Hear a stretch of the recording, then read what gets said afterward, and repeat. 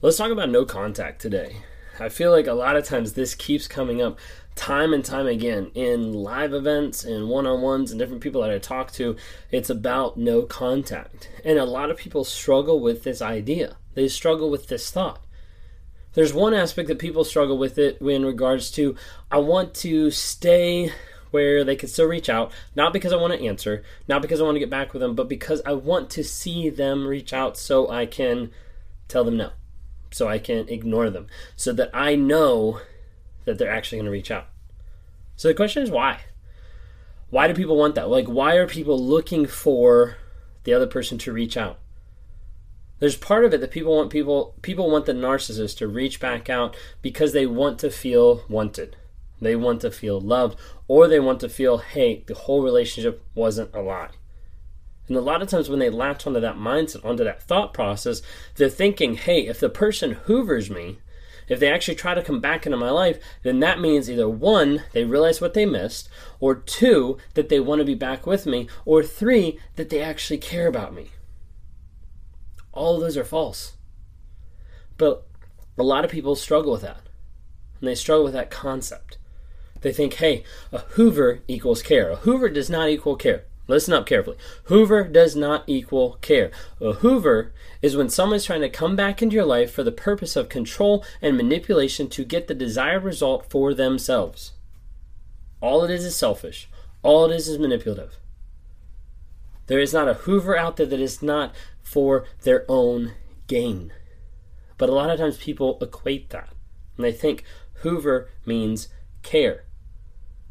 If they cared, they wouldn't have left in the first place. If they cared, they wouldn't have cheated. If they cared, they would have been honest with you. If they cared, then they would have worked on themselves. If they cared, you wouldn't be in this situation where they're having to hoover you back. The narcissist does not care about you.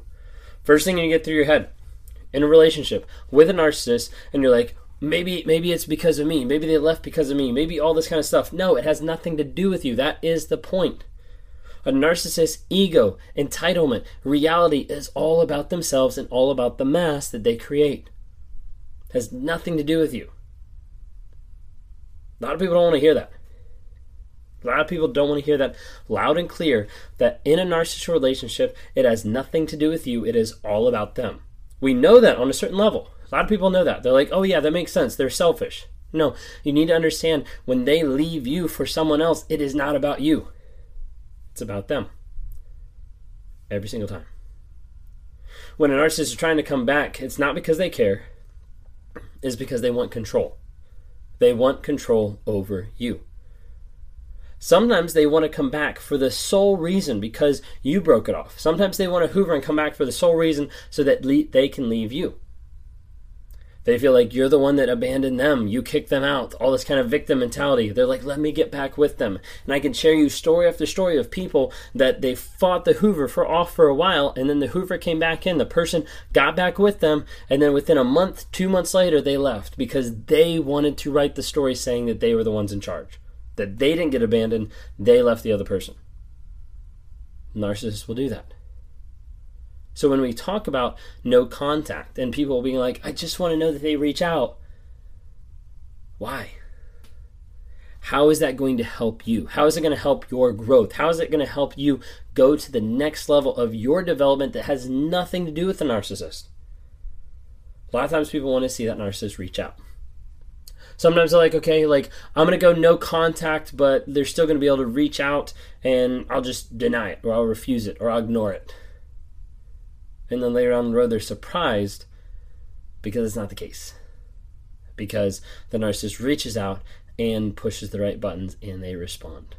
And they get back together. And they're with them another 2 years.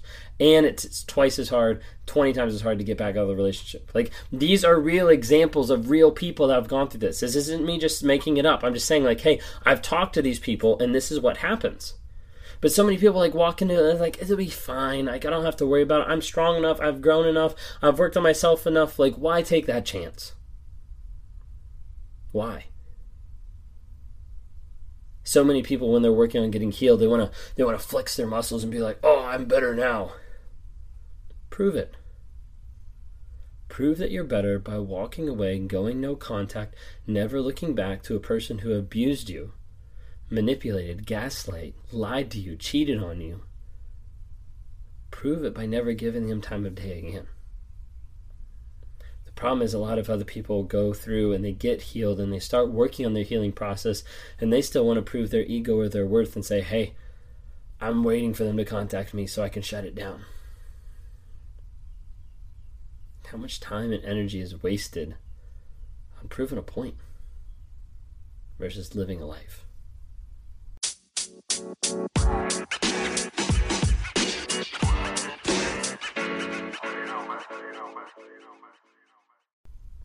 When we talk about no contact, we talk about no contact for another reason, and that's to avoid the projection. Avoid the production that's going to happen when that narcissist moves on with the next person, because they're going to move on to the next person. They've probably already been with the next person already. Like if you're watching this video and you're broken up or the narcissist has left, they're already with a new person, and the probability is 90% of the time when they're with a new supply, they've already been with that supply or groomed that supply or that relationship started while they were still with you. Like 90% of the time, I think that's true. Because a lot of times people are like, I can't believe like they got with that person within like 5 days. They're engaged within 2 months. They're married within 6 months. Like, how in the world is that possible? It's because they already had that person in the wings ready to come out as soon as they were ready to replace you. Because, again, it doesn't have anything to do with you. It's all about them. What they want. The next thing. The next thing. The next thing. The cycle. That they're going to continue going time and time and time again. But we say, hey, go no contact for the sole reason of saying they are going to do a production. They're going to put on a big show on social media. And you're like, oh, my narcissist never had social media. Okay, one, that's probably a lie. And then number two, like, oh, and all of a sudden they have social media? Yeah, and they're posting their supply everywhere. Because they want people to know, oh, I'm madly in love. This is the best relationship ever. They're trying to convince everyone else. But in reality, nothing's going to change because the narcissist hasn't changed. So many times people that are still in contact, they're still watching their social media, they're watching the supply, they're watching the narcissist, all this type of stuff. They're like, wait a second, like maybe it was me, maybe I'm the problem. And they spend so much time concerned about like what's going on in the next relationship. They're stalking them, they're looking at everything, and they're saying like, wow, they look so happy, like it must have been me. Maybe I'm the narcissist, maybe I'm the toxic person. That's what the narcissist wants you to think. So when they come back in your life saying, hey, I'll give you closure, hey, we can connect, or hey, like I just miss you because this relationship isn't as good as ours, you're like, oh my gosh, let me talk to them, and you break no contact. No contact is key to your healing and to your development. No contact is crucial of you breaking that trauma bond. It is extremely hard and close to impossible for someone to effectively heal and effectively break the trauma bond while they are still in contact with a narcissistic abusive person. Now, some people, if you've lasted so far in the video, are like, but what about me, Ben? What about me? Because I have kids with this person. We're either together or we're separated or we're divorced and we have the kids 50-50 or whatever it might be. What about me? I have kids. Number one, the first thing I would say is do not let kids be the reason that you're not no contact with your spouse or with the other person. And everybody's like, oh my goodness, like I could never do that. I couldn't take them away from, that's their father, that's their mother. I saw someone who put out a quote that said, an absent father is better than a toxic one. And it's so true. It's better if you can have the kids 100% of the time and them not have that dad figure, them not have that mom figure in their life than it is to have a toxic one, because that will mess them up more than being raised by a loving parent. A lot of people are like, I can't go no contact. That's impossible. It is not impossible. Okay, think of it this way. Would it be impossible for you to go no contact with your ex, with your spouse, with whoever it is, if they were coming out and they were beating you within an inch of your life every single day? A lot of people are like, no, like I'd leave. Okay, well that's what they're doing emotionally, mentally, physically, sexually.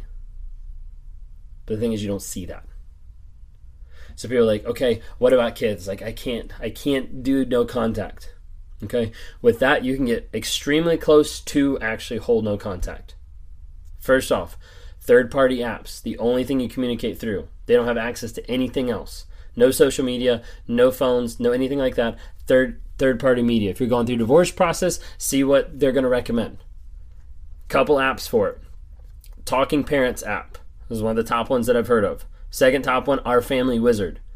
We Parent, App Close, Civil Communicator Service, and Unbroken Home app. Those are the ones that I know of that have been recommended to me by survivors that have gotten through, where all their communication is going through that for accountability purposes and for saying like, hey, this is how we communicate. Sometimes you have to go through a third person, whether that's an attorney, whether that's a family member that'll step in, like on your side, that's willing to understand the abuse and everything that's happened. Whether that's through the lawyers or whatever it might be, the divorce attorneys, like going through, sometimes you have to have that third party drop-offs where you drop them off in a location, or the kids get out of the car in the driveway. You don't go in, the person doesn't come out. Like whatever it might be, there is a way to go there.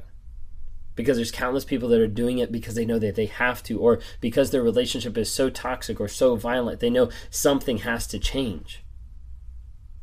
Do whatever you need to do to protect your kids. When you're going through divorce process, when you're going through that whole process of trying to get custody with kids, trying to work with it, trying to co-parent, parallel parent, all this kind of stuff. I did a couple videos last week on parallel parenting. When you're going through it, one of the advice that I've had from coaches, from judges, from lawyers and stuff like that is to not use gray rocking when you're in an active, ongoing relationship going through the divorce process. Use something that's called the BIF method. Brand new, I learned about just a couple weeks ago. Okay, BIF method is brief, informative, friendly, and firm. Okay, it's very key to have that firm part. Like you need to be clear on your boundaries, you need to be clear on what you're saying, but you also want to make sure from the court's perspective it doesn't appear that you're being the combative one, or you're being the one that's disengaged, or you're being the one that's not there at all. Because the narcissist will try to flip it around saying, look, like I tried to text this person, look what they text. They just text me one word answers. Like, so just make sure brief, informative, friendly, and firm. Use the BIF method because that's one that helps in the court system whenever you're working through all of this with parallel parenting, with child custody, all this different type of stuff. So just be careful. Use that method. I hope this helps.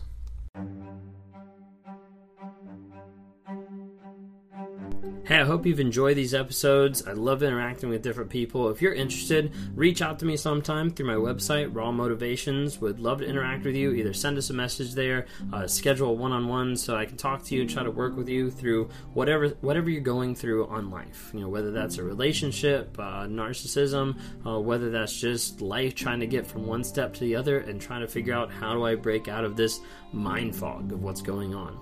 Would love to talk to you more.